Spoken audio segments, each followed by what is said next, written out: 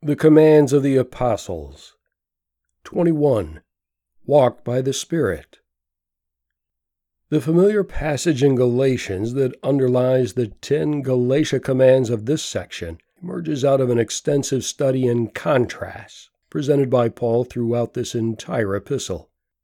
These contrasts reach their climax in the second half of chapter 5. Paul compares himself with Peter, the law with freedom, the old covenant with the new, slaves with sons, and Hagar with Sarah. Now he reaches the pinnacle of contrast with the brutally insightful distinction that slams every Christian between the eyes. The contrast between two ways of walking as a disciple of Christ, two ways of ordering our lives, two ways of setting our priorities, two ways of going about our affairs, two ways of making decisions, two ways of regulating attitudes, two ways of relating to people, two ways of responding to circumstances. That is the contrast between the flesh and the spirit. The contrast between Hagar and Sarah may be interesting theologically, but it does not intersect very closely with the dispute with my neighbor, my response to disappointing news, my attitude toward one who has wronged me, or a visit to the hardware store this afternoon. The battle between flesh and spirit, on the other hand, is waged every minute of my life. Paul's use of the verb walk to characterize which of the two paths I choose highlights that the choice is active, moving, ongoing, continual.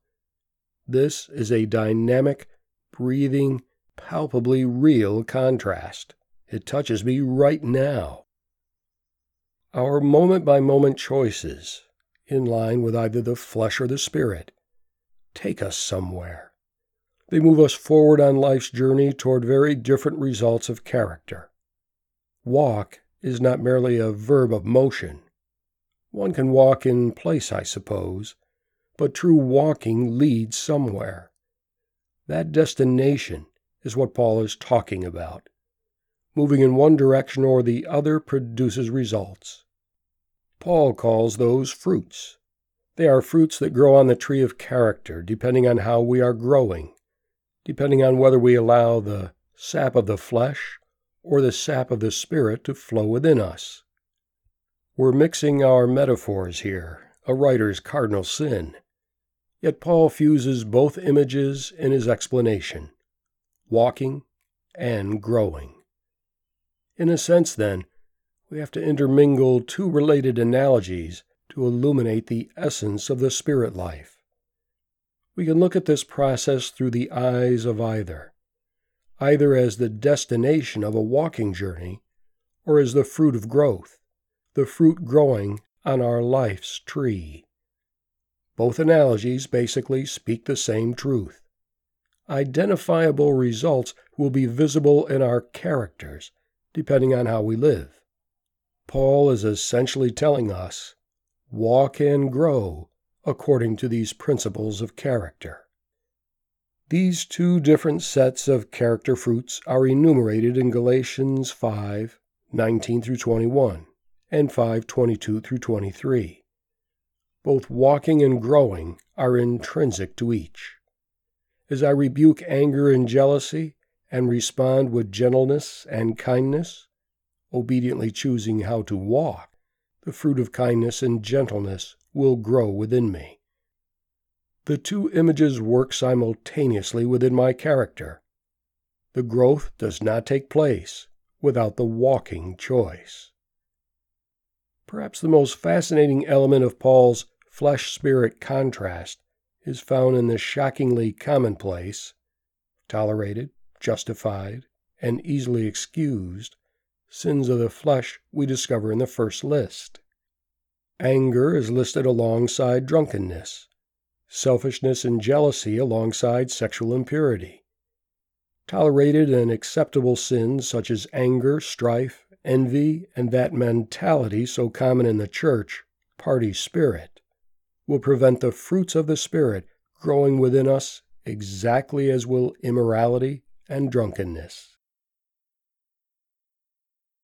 Walk by the Spirit. The fruit of the Spirit is love, joy, peace, patience, kindness, goodness, faithfulness, gentleness, self-control. If we live by the Spirit, let us also walk by the Spirit. Galatians chapter 5, verses 16, 22 through 23, and 25. Demonstrate the fruit of light, which is found in all that is good and right and true. Look carefully how you walk. Ephesians chapter 5, verses 9 and 15. May your love abound, so that you may be filled with the fruits of righteousness. Philippians 1, verses 9 through 11. Show God's wisdom by demonstrating good fruit. Hebrews 3:17. From the Commands of the Apostles by Michael Phillips. Read by Michael Kimball. More information on this and similar writings may be found at fatheroftheinklings.com. Visit Amazon to purchase the Commands of the Apostles and other books by Michael Phillips.